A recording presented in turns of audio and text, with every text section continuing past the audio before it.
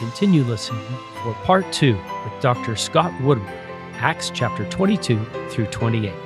I am inspired by how bold Paul is in front of these people. I don't know if I've ever shared a testimony like that outside of a congregation of members. We're very comfortable bearing our testimony, I think, in front of other believers. But when it comes to someone who doesn't believe, that can be scary. It says in the manual, when Paul delivered the powerful testimonies recorded in Acts 22 and 26, he was being held prisoner by Roman soldiers. The people he spoke to had the power to condemn him to death, yet he chose to boldly bear witness of Jesus Christ and the heavenly vision he had received. And then a couple of questions. What inspires you about his words? Consider the opportunities you have to share your testimony. For example, do your friends know how you feel about Jesus Christ? Or when was the last time you told your family how you gained your testimony of the gospel? It goes to Joseph Smith in Joseph Smith history, talking about his own vision. It was a fact that I had beheld a vision. I have thought since that I felt much like Paul when he made his defense before King Agrippa and related the account of the vision he had when he saw the light and heard the voice. But still there were but few who believed him. Some said he was dishonest, others said he was mad, and he was ridiculed and reviled. But all this did not destroy the reality of his vision. He had seen a vision he knew he had, and all the persecution under heaven could not make it otherwise. And though they should persecute him unto death, yet he knew and would know to his last breath that he had both seen a light and heard a voice speaking into him, and all the world could not make him think or believe otherwise. And then Joseph goes on to give his famous statement, I had seen a vision, I knew it, I knew that God knew it, and I could not deny it. So let's talk about this just for a second. How can we be more bold in our testimonies? I'm glad you brought this up. I love that Elder Uchtdorf has brought up this idea of normal and natural ways. Just say what you think. I like the Clayton Christensen, the Power of Everyday Missionaries. When someone says, how was your weekend? Don't think of Saturday, think of Sunday. And say, we had the best time at church. We had this really interesting lesson of just normal and natural. Just tell people about it. I know this is a good time to bring up the Oklahoma women's softball team. Okay. I don't know if you guys have seen this, just a post-game interview with 3 members of the Oklahoma women's softball NCAA softball team. Someone was, how important is this win and this win that you just got and everything? And these women were so natural and bold. This really isn't that important to me. I can't remember exactly, so I'm paraphrasing. Apologies to Oklahoma women's softball if I get this wrong. But they were just, really that's not what's important to me is Jesus. What's important to me is the life that I've built and the understanding that I have of life and what's really important because of Jesus. And one after another, these 3 women just very matter-of-factly, but very boldly said, winning's great, winning's awesome, love being here. The thing I build my life on is Jesus Christ and his gospel. And I was just like, wow, listen to that. And they taught me, just tell them, we all feel this way. But like you said, Hank, sometimes it's a little harder just to come out that way. But they did. And it kind of went viral, maybe at least in some circles, about listen to these women, just matter of fact, winning's awesome. It's great. But Jesus Christ is the most important thing. This discussion reminds me of Elder Ballard's talks. You guys are old enough to remember this way back in 2004, which I can't believe is almost 20 years ago. He talked about bearing pure testimony. And here's what he says. The Apostle Paul bore fervent testimony of Christ and converted many through his missionary labors. He did not shrink in bearing his testimony before King Agrippa. He says, the lesson, I believe, is clear. Having a testimony alone is not enough. In fact, when we are truly converted, we cannot be restrained from testifying. And so it was with apostles and faithful members of old. So it is our privilege, our duty, our obligation to declare the things which we know to be true. He continues, miraculous things happen when members join with missionaries and share pure testimony with those who are not members of the church. As we stand together, the Lord will help us find many more of his sheep who will know his voice as we unitedly share our testimonies with them. He talks about the night that Party P. Pratt visits Hiram Smith. And if you study the history of the church, you know how crucial both of those men are to the restoration. But Party becomes quite a missionary he says, because Hiram testified fearlessly of the divine truth that has been revealed to his brother Joseph. Then he tells this story, President Ballard. Joseph Kimber, a humble new convert in Thatcham, England, bore a simple testimony to a fellow farmhand. I believe Brother Kimber's witness of Joseph Smith and the Restoration is what ignited the fire of belief in 17-year-old Henry Ballard's heart and caused him to ask to be baptized.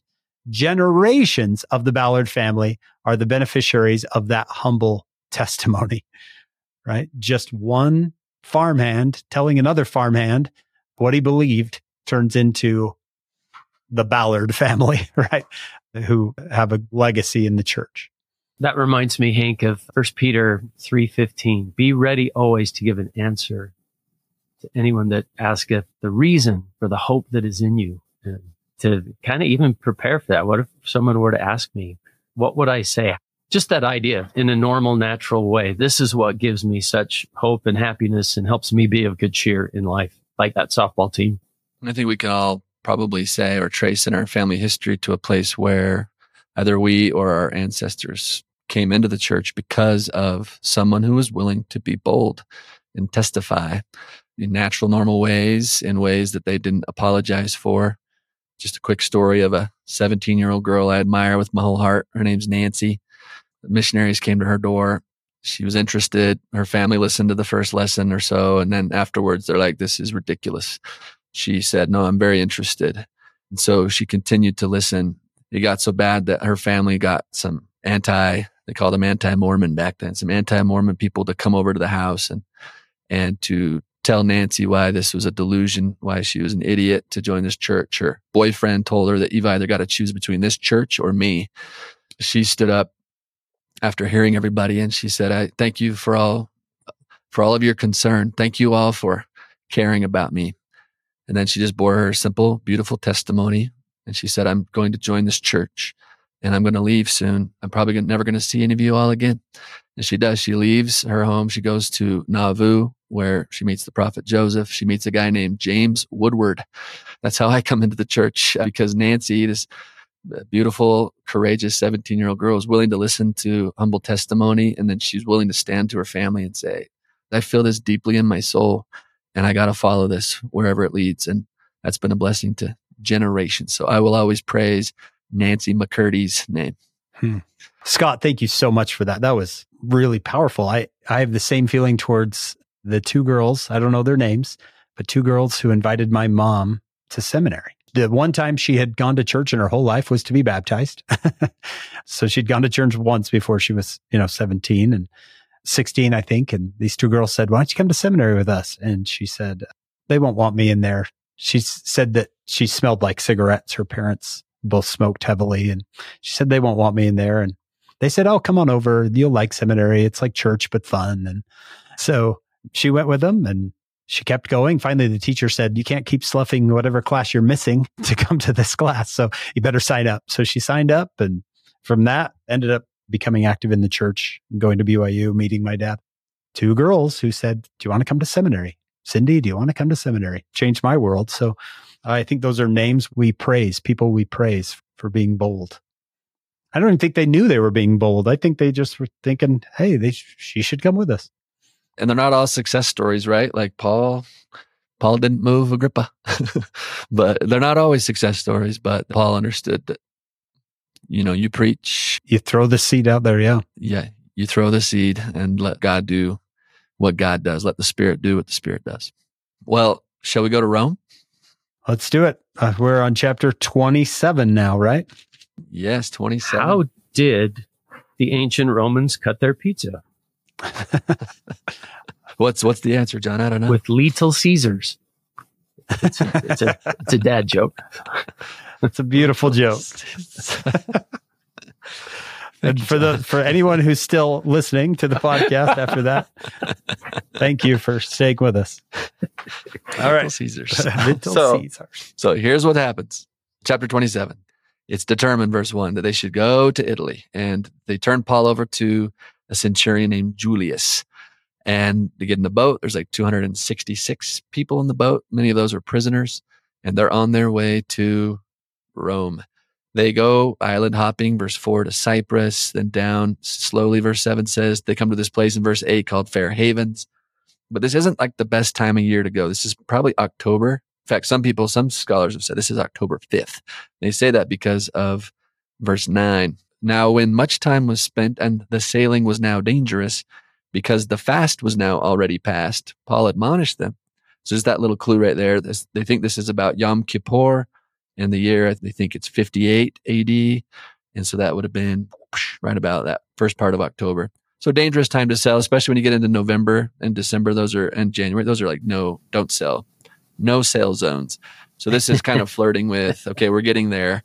And Paul says, verse 10, sirs, this is the prisoner speaking up. Yeah. Prisoner raising his hand. Sirs, I perceive that this voyage will be with hurt and much damage, not only of the lading in the ship, but also of our lives. Nevertheless, the centurion, Julius, he believed the master of the ship and the owner of the ship more than those things which were spoken by Paul. I think it's cool that Luke is kind of slowing down here. I think there's a little lesson he wants us to gather here. In verse 12, he says, because the haven was not commodious to winter in, there's some discomfort if they stayed there, right? The more part advised to depart thence. Let's just pause for a second. So let me throw out a scenario. Suppose an apostle says that a particular choice might be dangerous and will lead to hurt and much damage. What should we do? We have a choice. And then you've got an expert, the master of the ship, and you've got a majority that Paul calls, verse 11, the more part.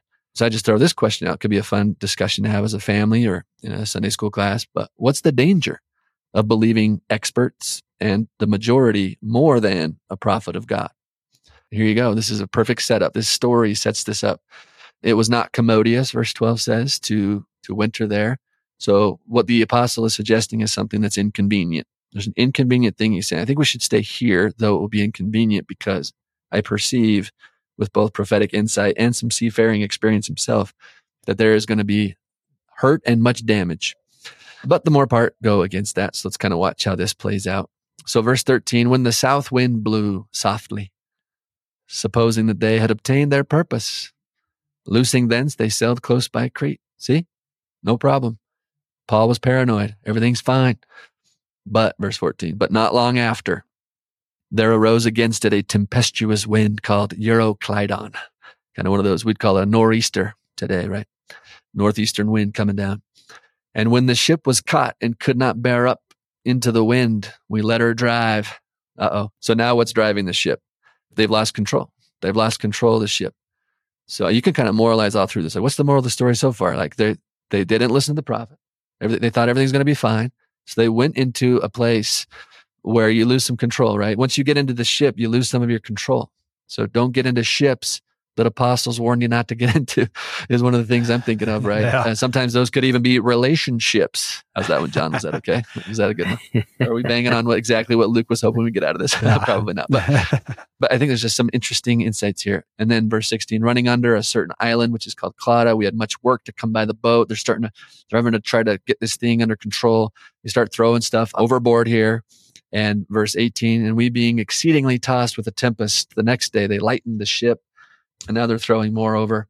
And so it's just an interesting moment. In verse 21, Paul, I don't know if he had his arms folded across his chest or not when he said this, but after long abstinence, I think Paul was biting his tongue, but then he couldn't hold it anymore. And he said, sirs, you should have hearkened unto me and not have loosed from Crete, and to have gained this harm and loss. You should have listened to me. So I think it's just kind of interesting, this idea. Sometimes we gamble with apostles' words and warnings, and sometimes we lose.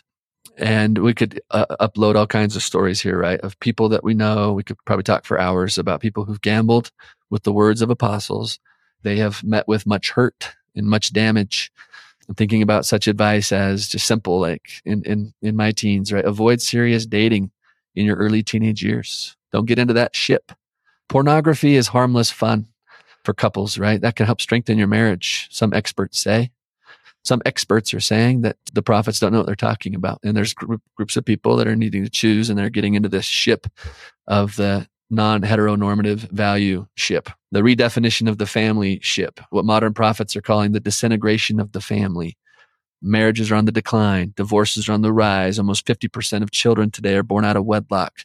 And we have prophets like Paul saying, we warn that the disintegration of family is going to bring upon individuals, communities, and nations the calamities foretold by ancient and modern prophets.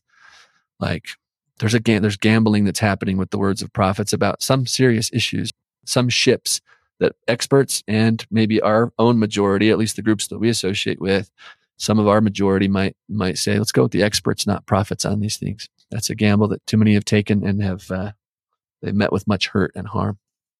Great application there. Absolutely. That's really good. They go from being really confident to verse 20, all hope that we should be saved was taken away. You can see him kind of going step by step. It's getting worse. It's getting worse. It's getting worse. He says, you should have listened to me. But many people in those situations are looking back going, I should have listened. I should have taken that counsel more seriously. Yeah. There was neither sun nor stars. The light starts to go and the hope is lost. And again, I don't know if Luke was writing this with some metaphor in mind, but he is slowing down enough with this story to help us see these details where I wonder what he was hoping we'd get out of this. That's one application that comes to mind for me. Absolutely. But then there's a twist in the story. Not all hope is lost, at least. So Paul says in verse 22, now I exhort you to be of good cheer. I think you learned that from Jesus, didn't he? Everything's going wrong. We've made dumb choices. We've got into ships we shouldn't have got into. We followed people we shouldn't have followed. And Paul still says, be of good cheer, for there shall be no loss of any man's life among you, but of the ship. Yeah, the ship's a goner, but for there stood by me this night the angel of God, whose I am and whom I serve. And here's what the angel said, fear not, Paul, thou must be brought before Caesar.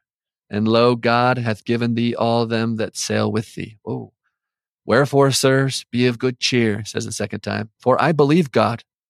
That's where Paul's drawing his strength. I believe God, that it shall be even as it was told me. We are going to be cast upon a certain island somewhere. So I saw that too. But so here we go. So everybody hold on. Hold on. So they continue to drive. They're being driven.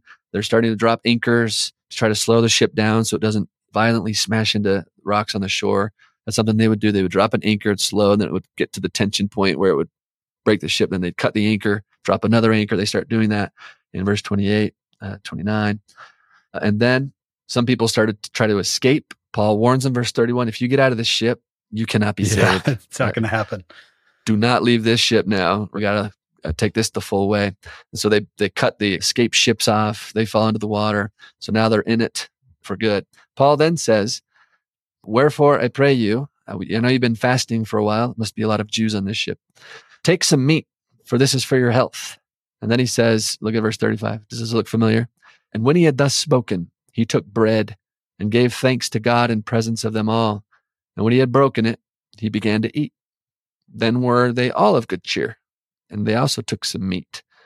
And that's when he gives us the number. There's 266 souls. Sounds like there's been a bit of a mutiny on this ship, and Paul's in charge now. Do you know what I love about that is right after that, you should have hearkened unto me. And they're all going, yeah, you're right. And right after that, be of good cheer. Because now I think they are listening. If I was right there and listen to me now, be of good cheer. There shall not any loss of life. Man, oh, okay. I'm going to believe him this time. Yeah. Yeah. When all hope is taken away, then all of a sudden your ears are pricked, right? Ready for some message of hope. I love verse 25. My goodness. I believe God. That's a sermon in a sentence. Be of good cheer, for I believe God that it shall be even as it was told me. I like to encourage young adults with their patriarchal blessing. Do you believe him? Do you believe what he said? What more can he say than to you he hath said, like the hymn says, right? I believe God, it was as he told me. That's a great verse. They do shipwreck. They shipwreck in verse 41, falling into a place where the two seas met. They ran the ship aground and the forepart stuck fast, and the rest was broken with the violence of the waves. And so the soldiers say, let's kill all the prisoners. And then the centurion, Julius, is like, no, because he wanted to save one of them, Paul. He says, no, willing to save Paul. He kept them from their purpose and commanded that they which could swim should cast themselves into the sea and get to land, and the rest grab onto some boards and And so they come, all of them. Everyone lives. 266 escape safely. They make it to this island. There they are. Today, that we know that island as Malta, right? Or Melita, as it says in our Bible maps. And that's just now south of Italy. So they're close, but they're not quite there yet. We have one chapter left. So they get to this island called Melita, verse 1 says, and there's a barbarous people there that showed us no little kindness, meaning they did show us kindness, right? They showed us a lot of kindness. They kindled a fire. They received us, everyone, bunch of prisoners. That's a nice show of faith by those people, the people of the island of Melita.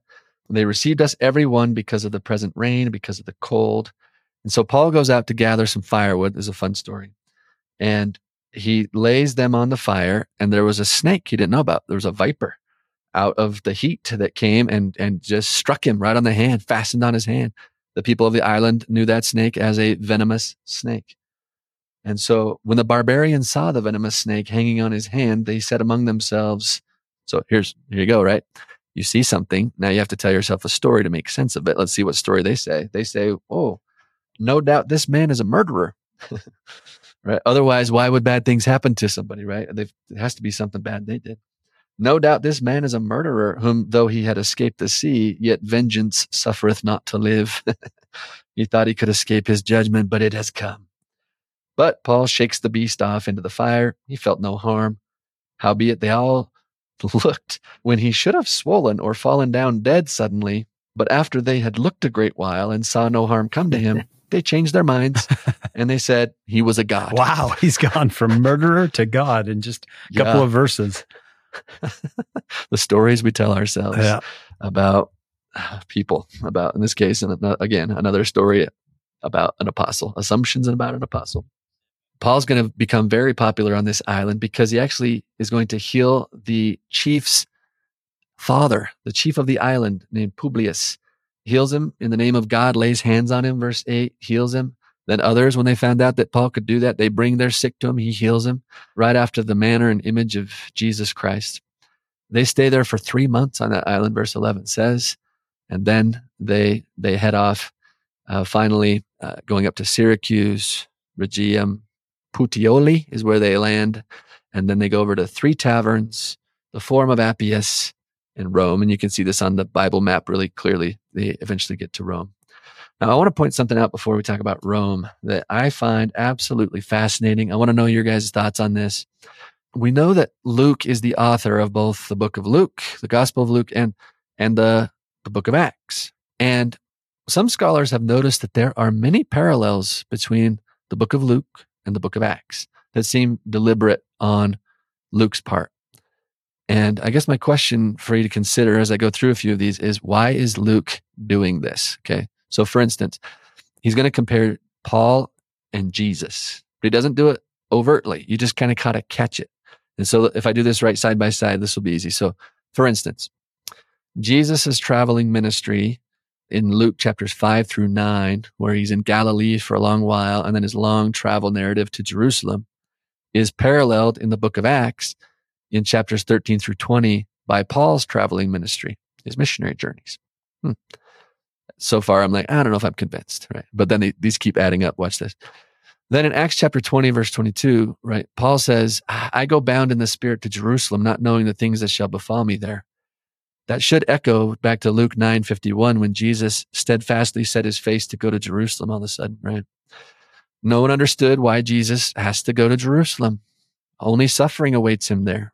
He told it to his disciples multiple times. They never understood him. None of Paul's friends see why he needs to go to Jerusalem. Only suffering awaits you there, Paul. And from the moment Paul determines to go to Jerusalem, there are 7 references to him going to Jerusalem that Luke mentioned 7 times. After Jesus set his face to go to Jerusalem, 7 times, 7 references to Jesus going to Jerusalem. Jesus is initially received positively in Jerusalem. So is Paul. Jesus had built up a bad reputation in Jerusalem among the leadership, however. Paul had built up a bad reputation in Jerusalem among Jewish Christians. Upon his arrival to Jerusalem, Jesus goes initially right to the temple. Upon his arrival, Paul goes initially to the temple. Paul was seized by a crowd. Then he undergoes 4 separate trials: the Sanhedrin, the governor Felix, Festus, the new governor, and then Herod Agrippa. Jesus was seized by a crowd in Gethsemane, Then he undergoes 4 separate trials: Sanhedrin, Pilate, who was the governor, which he was in the same position as Felix. And then he goes to Herod, and then he comes back to Pilate again. Both Pilate and Herod say that Jesus has done, quote, nothing worthy of death and should be released. Both Felix and Herod Agrippa say that Paul has done, quote, nothing worthy of death, exact same phrase, and should be released were it not that he appealed to Caesar. On the boat, Paul takes bread, gives thanks, and when he had broken it, he began to eat. Almost the exact phrase that Luke used to describe Jesus at Passover, quote, he took bread and gave thanks and brake it. A Roman centurion, of all people, acknowledged that Paul was a good man, and he sought to favor Paul and to save Paul. And remember, Luke highlights that it was a Roman centurion at the cross, of all people, who acknowledges that Jesus surely was a righteous man. And in this narrative, as you continue to watch these narratives build, the crucifixion moment that parallels with Paul is the storm at the sea, and then the snake bite on the island. This is interesting. Like, why does he point out that little detail about the snake bite, and why all that detail about the stormy ocean? So there's a stormy ocean. So in the Jewish thought, you got to upload kind of Jewish thinking here. The ocean represented like the chaos waters where evil things would come. There were monsters of the sea. When God showed that he like had power over the waters, that was a really big deal for the Jews, right? When he splits the Red Sea, like he had power to control the monster. That they'll later talk about that as they write about God, like, how do they say, defeating the monster of the sea, kind of a thing. Like the sea was evil. It was suspicious. It was chaotic. And so the stormy ocean narrative here, where Paul and everyone in the ship is being, it's almost as if the ocean was trying to swallow them up, right? And it could not swallow Paul because of the protection of God. Nor could the venomous snake bite, which the snake, right, in Jewish thinking, this is the epitome of evil. The snake bite couldn't thwart his mission. That's interesting, right? That neither the dark powers that were let loose on Jesus in Gethsemane, like think about the flood. Orson F. Whitney once called it the flood of hell's dark gloom poured out upon the head of Jesus Christ. That Satan did his worst in Gethsemane to try to swallow him up, right? The dark powers let loose on Jesus in Gethsemane is likened to this ocean moment. And then death on the cross, the snake bite moment, right? The snake bite, where, remember the prophecy in Genesis where the Lord said to Adam and Eve that a seed would come from the woman who would receive a bite from the snake on his heel, but he would with that heel then crush the head of that snake. And so this snake bite motif as a representation of, though Jesus was bitten by the snake, right? This would be his death. The poison didn't take. Oh, death, where is thy sting? Where's the poison of that bite? Through his resurrection, Jesus shakes the snake off into the fire. It just seems like Luke is doing this like on purpose. One scholar named Charles Talbert, who's compiled the longest list of these parallels, he calls this an architectural pattern of correspondences between the career of Jesus and the life of Paul here. Why is Luke doing this? Because I think what he's not doing is he's not saying Paul is basically equal to Jesus. Like, I don't think Luke's doing that. I don't think he would do that. I don't think anyone, Paul included, would feel comfortable with that. So if that's not what he's doing, like, why is he doing that? And Luke never answers that question. And so we get to kind of speculate. Any thoughts on that? Sometimes we notice patterns, and it's evidence of design. Evidence of design in the way he wrote it is that he's trying to show us something. This is a pattern of Christ, and that somebody would notice that is awesome. It makes me think, I got to notice things more. There are some very careful readers of Scripture. Yeah, and that these were carefully written testimonies as well. I think that impresses me. But why not show a pattern of a follower of Christ that's in the shadow of Christ? Like you said at first, okay, but then it just keeps going. You think, yeah, look at that. Yeah, look at that. Yeah, I read 12 to you guys. There's more than 12, but after 12, you start to think, I think Luke was doing something on purpose here.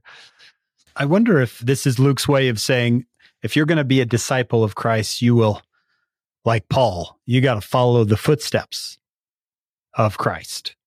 You have to endure like Christ. You have to suffer in some ways like Christ as his disciple. Yeah, and Jesus said that to Peter, that you're going to go through some of the same things I did. Jesus said that to Peter at the end, and here's Paul going through it. So it's got to be pointing us to something, and that's...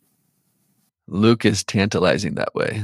We'll talk about how he ends his book too. He does it again the second time in the ending here in just a moment. But I think this is just worth thinking about, worth savoring, hoping we make some connections between Paul and Jesus here. What was that name again? Charles? Yeah, this is Charles Talbert.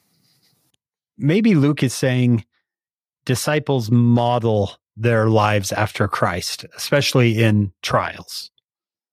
They submit to God. They abandon themselves to God. And look at Paul saying, be of good cheer, as Jesus in John, be of good cheer. I've overcome the world. Paul's, well, we're going to make it through all this. Yeah, and I like what you're saying there. And Hank, you mentioned this as disciples of Jesus. And that's where my mind goes, is that Luke's probably underlining the idea that when people follow Jesus's way, like their stories might begin to look like his story. That this is the cost of discipleship in some ways. The meaning behind the metaphor of taking up your cross to follow Jesus. What Paul called in his letter to the Philippians, he called it the fellowship of Christ's sufferings. This is how the kingdom of God is built, by people who are willing to sacrifice. It's not through tanks and missiles and grenades or even a constant stream of uninterrupted blessings. That's not what it means to be in the kingdom of God, but it means that through patience and diligence and perseverance and long suffering, like both Jesus and Paul experienced, like this is how the kingdom of God is built. Kingdom people are the kind of people that are willing to get in those trenches and to do what Jesus did. So I love that. This is a fun wrestle. Like he's asking us to do this very thing, to have this very conversation, I think. I'm reminded of the Liberty Jail. The Son of Man hath descended below them all. Like you're going through tough things, Joseph. I did too. Okay, you ready for his last thing? The last little Let's do it. Yeah, let's do wrestle. So the book of Acts ends this way. In Acts 28, Paul makes it to Rome. He's delivered in verse 16 over to the captain of the guard there, but he's allowed to dwell by himself with a soldier. He's basically on house arrest again, but Paul has to pay the rent for the house. So he doesn't waste any time. In verse 17, he reaches out to all the Jews in Rome. He wants all the leadership of the Jews to come and meet him so that he can explain himself and get ahead of the story. He even asked them, like, I don't know what you guys have heard. Some people in Jerusalem have spoken against me, saying that I'm going against the law, that I'm going against Israel, but I'm telling you that that's not true. It's for the hope of Israel, verse 20, that I am bound with this chain. And they answer him and say, we haven't heard anything about this, man. We neither received letters out of Judea concerning thee, neither any of the brethren that came, showed, or spake any harm of thee. So we want to hear it straight from you. What a good way to, this is good, right? Verse 22, we desire to hear of thee what thou thinkest. Isn't that refreshing considering where we've been from chapter 21? We want to hear what thou thinkest. For as concerning this sect, again, that's a reference to the Christianity sect of Judaism. They're not two separate religions yet. It's just a branch of Judaism. For this sect, as concerning this sect, we know that everywhere it is spoken against. So we want to hear it from you. We've heard the bad rumors. We've heard the bad people naysaying this. We've heard the gossip, but we want to hear it from you. So I love the maturity of that. In verse 23, and so they all came together and he expounded and he testified. What does he testify? The kingdom of God. That's his message. The kingdom of God. Persuading them concerning Jesus, the king of the kingdom, both out of the law of Moses, out of the prophets, from morning until evening. He didn't have anything else to do. For him, this is his happy place. People are coming to the house. He was free to teach and speak. There was just a Roman soldier there making sure there's no shenanigans. He preached and people came to listen. And when they agreed, not among themselves, verse 25 says, they departed after that Paul had spoken one word. Well spake the Holy Ghost by Isaiah the prophet unto our fathers, saying, and then he uses a verse that they took as kind of insulting. Some of them did. Go to this people and say, hearing ye shall hear and shall not understand, and seeing ye shall see and not perceive. For the heart of this people is waxed gross, and the ears dull of hearing, and their eyes have closed. So there's some people that don't believe what Paul's saying, and he's like, you guys remind me of this Isaiah verse. And that didn't make him friends or influence people there. Verse 28, be it known therefore unto you. Here's my final word to you guys, he says, that the salvation of God is sent unto the Gentiles, and that they will hear it. And when he had said these words, the Jews departed, and had great reasoning among themselves. Now here's the tantalizing ending to Luke's book of Acts, verse 30 and 31.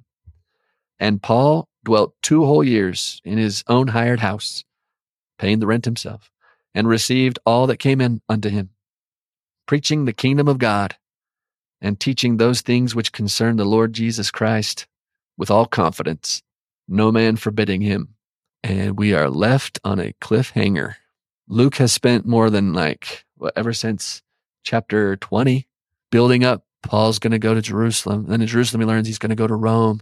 He's going to go to Rome, and the Lord appeared to him. He's going to go to Rome. The gospel's got to go to every nation, right? That was set up at the very beginning, and now he's in Rome, and then no conclusion.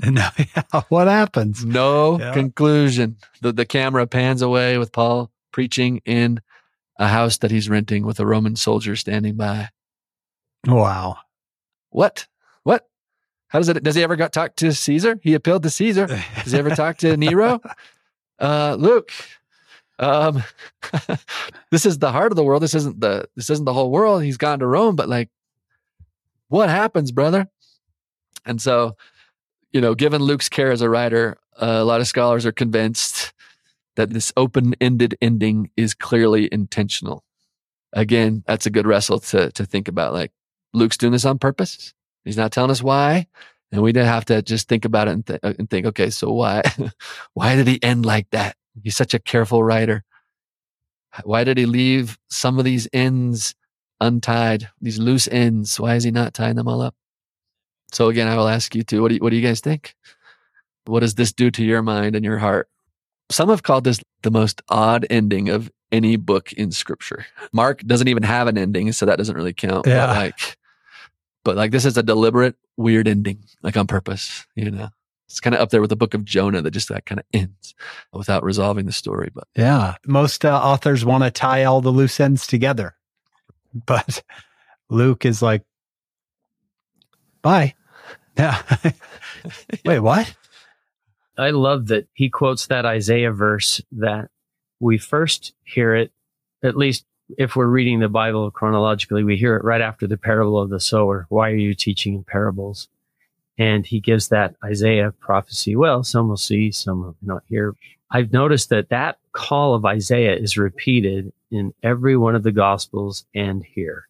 It must have been important to him. It's in Matthew. I wrote it in my margin. Matthew 13:15, Mark 4:12, Luke 8:10, and Luke 12:40. And then here it is. And I love this. The last part of it just sounds like this is the lest they, I think, means otherwise. They could see with their eyes, hear with their ears, understand with their heart, and should be converted, and I should heal them. I mean, who wouldn't want that? That's what the Lord wants. See with their eyes, hear with their ears, understand with their heart, be converted, and be healed. Any thoughts on why that's in every one of the Gospels and here? I've just always thought, how interesting. They must have all known the calling of Isaiah in their hearts or something. It's provocative, right? It's intentionally provocative. It's are you guys hearing this? Are you picking up what I'm putting down? This is the most important message in the world, and you have so much internal noise that's getting in the way of you being able to hear it. Humble yourselves. Empty your assumptions. Try to hear this as if for the first time without all your baggage. And otherwise, you fit Isaiah's prophecy. You fit his condemnation of those who just insist on not getting the true story, the resisting the true story. I think also in Matthew 13, Jesus says, who hath ears to hear, let him hear. It's some will hear this, some won't. But boy, if you could hear, you could see with your eyes, hear with your ears, understand with your heart, be converted and be healed. It almost seems like Luke then pulls that here. He's saying, he ends verse 30 and 31 with this cliffhanger, and he doesn't resolve it, leaving the reader to have to do something. You and I now have to do some work to bring this book to a conclusion. And so I think that's interesting, John, that he's kind of pulling a Jesus moment here, where sometimes Jesus would tell a story and then not narrate the moral, just let people kind of wrestle with it. I thought of what you taught us in the very beginning of our interview, where Acts is designed to parallel what Jesus said. You will teach in Jerusalem, in Judea and Samaria, and the uttermost parts of the earth. And Here's Paul. The last verse is he's in the uttermost parts of the earth.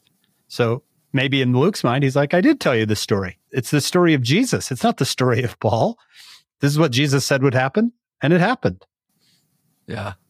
No, that's good. That goes right along with this great quote from a scholar named Ben Witherington, who's written a whole book just on the book of Acts, and a great thinker. He said, the ending of the book of Acts makes it clear that Luke's purpose wasn't simply to chronicle the life and death of Paul, but rather the rise and spread of the gospel and of the social and religious movement to which it gave birth. Luke, through both Luke and Acts, has provided a theological history that traces the spread of the good news from Jerusalem to Rome, from the eastern edge of the Roman Empire into its very heart. And then he says, Rome was not seen in Luke's day as the edge of the known world. That's Spain. And so the reader would know very well that Jesus' mission to spread the gospel to the ends of the earth, see Acts 1 verse 8, was still ongoing in his own day, right? So when the reader sits down to read this, they're like, well, we haven't got there yet. And Luke's like, exactly. So for Luke, he says, for Luke, Paul's story is really about the unstoppable word of God, which no obstacle, no shipwreck, no snake bite, no Roman authorities could hinder from reaching the heart of the empire and the hearts of those who live there. And then from there, it would go as the gateway into the ends of the earth. It's almost like Luke is including and challenging the reader to consider your own ending. How are you going to help this story end? What do you want to do about this? The story isn't over, as you can see. We can all participate in it. We can help spread the kingdom of the risen King to the ends of the earth. What are you going to do about it? We made it to the heart. Yeah, what are you going to do? Dear reader, yeah, the story is not finished. Will you help spread the good news about the risen King, Jesus Christ, to all the world? Because we're not there yet. Something like that. I like that. I like that a lot. Before we wrap up, I wanted to mention one thing in verse 22 when these people come out to hear Paul and they say, we don't know anything about you, but we do want to hear about Christianity because everyone is speaking against it. I think that's fascinating that one, they have the maturity to go, not believe everything they hear, that they might be like, I want to hear it from an actual Christian. I want to hear it from somebody who actually knows the story. And it reminded me of Carl G. Mazer. He talked about his being introduced to the church. He said, it was a very dark period of my life when I was searching for a foothold among the political, social, philosophical, and religious opinions of the world. My attention was called to a pamphlet on the, quote, Mormons, written by a man named Bush. The author wrote in a spirit of opposition to that strange people, but his very illogical deductions and sarcastic invectives aroused my curiosity and an irresistible desire to know more about the subject of the author's animadversion caused me to make persistent inquiries concerning it. He says, so I wrote a friend who lived in Copenhagen because I knew that missionaries in the Mormon church were maintained, particularly in the Scandinavian countries. Then he ends up joining the church. And if you don't know, he has some impact. Carl G. Mazer in Provo, Utah, starts a little school called Brigham Young Academy, which eventually becomes Brigham Young University. So fascinating that the only thing these people in Acts have heard about Christianity has been negative, but it ends up leading to them wanting to know more about the message. Oh, if we could have that mindset, right? If we could just have that mindset. Like, I desire to hear from those that are being maligned. Like, I want to hear your story. Yeah. I want to hear your end of it. So basically, from what I understand, what you just said, Hank, is we have Brigham Young University because some anti-Mormons wrote a pamphlet that piqued the curiosity of Carl G. Mazer. That's awesome. Yep. We should never fear those things, I guess. Just one last thing, Scott. Why don't we talk to our audience about, we all, I think in our minds think, I thought Paul was beheaded in Rome. How do we know that? Is that a scripture or is that a tradition? Yeah, so Luke never tells us how Paul died. There's a tradition that he was killed in Rome. It's an early tradition, but it's not scriptural. Some people think he actually ends up going from Rome to Spain. A lot of people think that 2 Timothy was written after this. And then he tells Timothy that he had been in the lion's mouth, which some scholars think that's him saying he survived his interview with Nero. But there's a little bit of, right, we have to do some deduction there. Does he make it to Spain? Some early Christian fathers say he made it all the way to Spain. Luke never tells us that. It's not in scripture. We don't have any of his epistles that confirm that. Paul's memory kind of now starts to get shrouded in a little bit of legend after this. How did he die exactly? We don't know. Is there strong legends about that? Yeah, there are. That he was beheaded. How do we know that? Tradition, hearsay. There's just, and so this is where it kind of starts to get a little murky. But yeah, Luke doesn't think that's an important part of the story. Luke thinks this is about Jesus and about the spread of his word. And as long as Luke was a fit messenger to show how Jesus was using an apostle to do that, awesome. But apparently his point was made by the end of Acts 28, and he has no more to say about Paul. So it's a little tantalizing. Wish we had more. Tradition.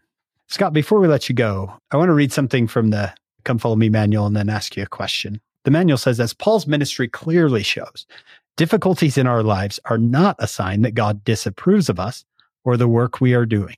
In fact, sometimes it is during the difficulties that we feel his support most strongly. And then it asks us to kind of review Paul's life and how the Lord stood by him and ask ourselves how the Lord has stood by us. I like that summary. We've been studying the life of Paul here for the last month. What do you hope our listeners get out of studying the life of Paul, and particular maybe these last few chapters? Gosh, there's so many takeaways from Paul. I'd highly recommend any of your listeners download a copy of N.T. Wright's book on Kindle called Paul, a biography. That's what I want to say. It's 900 pages. That's what I want to say. No, my takeaway, we tried to drop a few today, is just how impressive he is as a disciple, showing us what it means to be a follower of Jesus. And it seems that Luke is intentionally trying to say, no, he is following Jesus, almost like phrases and words and circumstances. So I think Luke wants us to see that for sure. Let me end with a quote. I know this is a quote that some of your previous guests have mentioned, but it's so good. I just want to highlight it one more time. This is from Elder Holland. When he was talking about the book of Acts, he gave it another title. He says it's called the Acts of the Apostles, and understandably so. It leads us to great respect for Peter and Paul and John and the others. But not surprisingly, from the outset, from the first verse, the declaration is that the church will continue to be divinely led, not mortally led. And here's where he gives his title. Indeed, a more complete title for the book of Acts could appropriately be something like The Acts of the Resurrected Christ Working Through the Holy Spirit in the Lives and Ministries of His Ordained Apostles. He says, now you can see why someone voted for the shorter title, but my suggested title is more accurate, he says. I think as we conclude the life of Paul, I think both Paul and Luke would want us to see that point, that what was happening with Paul was bigger than Paul. What was happening through Paul was bigger than Paul. It was the Lord Jesus Christ, the resurrected Christ, working through the Holy Spirit in the life of Paul to help the gospel go from a little house of Israel, blood lineage, house of Abraham group to the whole world, to invite all nations, kindreds, tongues, and people into the family of God, which is called the house of Israel. Help them partake of all the promises, become heirs of all the promises God has ever made to his people. I think that's the bigger picture. If we walk away saying that Paul is impressive, we would be right. But Luke would say, good, now go read it again. You missed my major point that I was trying to make. Go read it again. This is about Jesus. And I think the book of Acts for me is like a little microscopic view of how Christ, the resurrected Christ, leads a church. We still today believe this about our church. This is the church of Jesus Christ. And you hear apostles testifying all the time that he leads this church, that he's at the head of this church. And so if we want to ask, well, what does that look like? What does that actually look like up close? The book of Acts is showing us a little peek into what does that look like when Jesus works with weak and simple servants, like Peter, Paul. Sometimes they have temper, sometimes they have problems. They're not perfect servants, but Jesus works with them. He works with them great. And through them, this message is going to the whole world.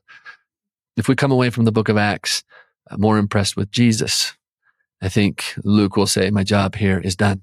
We have more insight into that great Book of Mormon phrase in 1 Nephi 2, the dealings of God with his people. How does the resurrected Jesus deal with his people? That's what the book of Acts is showing us.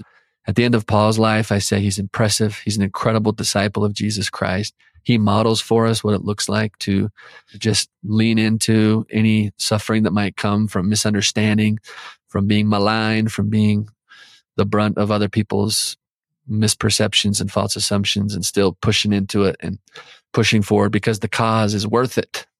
The cause matters. This is about Christ's family. This is about God inviting everybody in. And so if we have to deal with some bumps along the way, so be it. I hear Paul saying, but just never lose sight of the bigger picture. This is about Jesus as the King of the kingdom of God, and he wants everybody to come and participate in it. And we can help in some small way. Fantastic.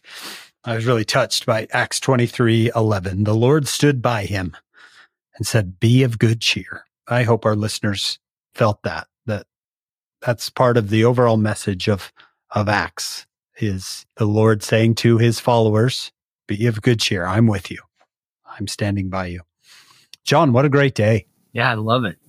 I got to listen to this one again. There's so many things I want to write down. Thank you, Scott. Yes, Scott, as John said, thank you so much for being with us. It has been an honor. Thank you. Thanks for having me on. You guys are awesome. Love the show. Keep it up. We want to thank Dr. Scott Woodward for being with us today. What a treat. We want to thank our executive producer, Shannon Sorensen. We want to thank our sponsors, David and Verla Sorensen, and we always remember our founder, Steve Sorensen. We hope you'll join us next week. We're not done with Paul. We now turn from his story to his letters. Letter. We're going to start that next week on Follow Him. Today's transcripts, show notes, and additional references are available on our website, followhim.co. That's followhim.co. You can watch the podcast on YouTube with additional videos on our Facebook and Instagram accounts. All of this is absolutely free, and we'd love for you to share it with your family and friends. We'd like to reach more of those who are searching for help with their Come Follow Me study. If you could subscribe to, rate, review, and comment on the podcast, that will make us easier to find. We've just completed a new project we think you'll love. If you would like short and powerful quotes and insights from all of our Old Testament episodes, join our mailing list on our website, followhim.co, and we will email you a PDF of the first 3 chapters of our new book, Finding Jesus Christ in the Old Testament. If you enjoyed our guests on the podcast last year as much as we did, we think you'll love this new collection. Of course, none of this could happen without our incredible production crew: David Perry, Lisa Spice, Jamie Nielsen, Will Stoughton, Crystal Roberts, Ariel Cuadra, and Annabelle Sorensen. We also love hearing from you, our friends and listeners. Hi, my name is Shelley. I live in Southern California. I just wanted to say that Follow Him is a wonderful addition to the Come Follow Me program. Your gospel scholars and your discussions every week help me learn so much.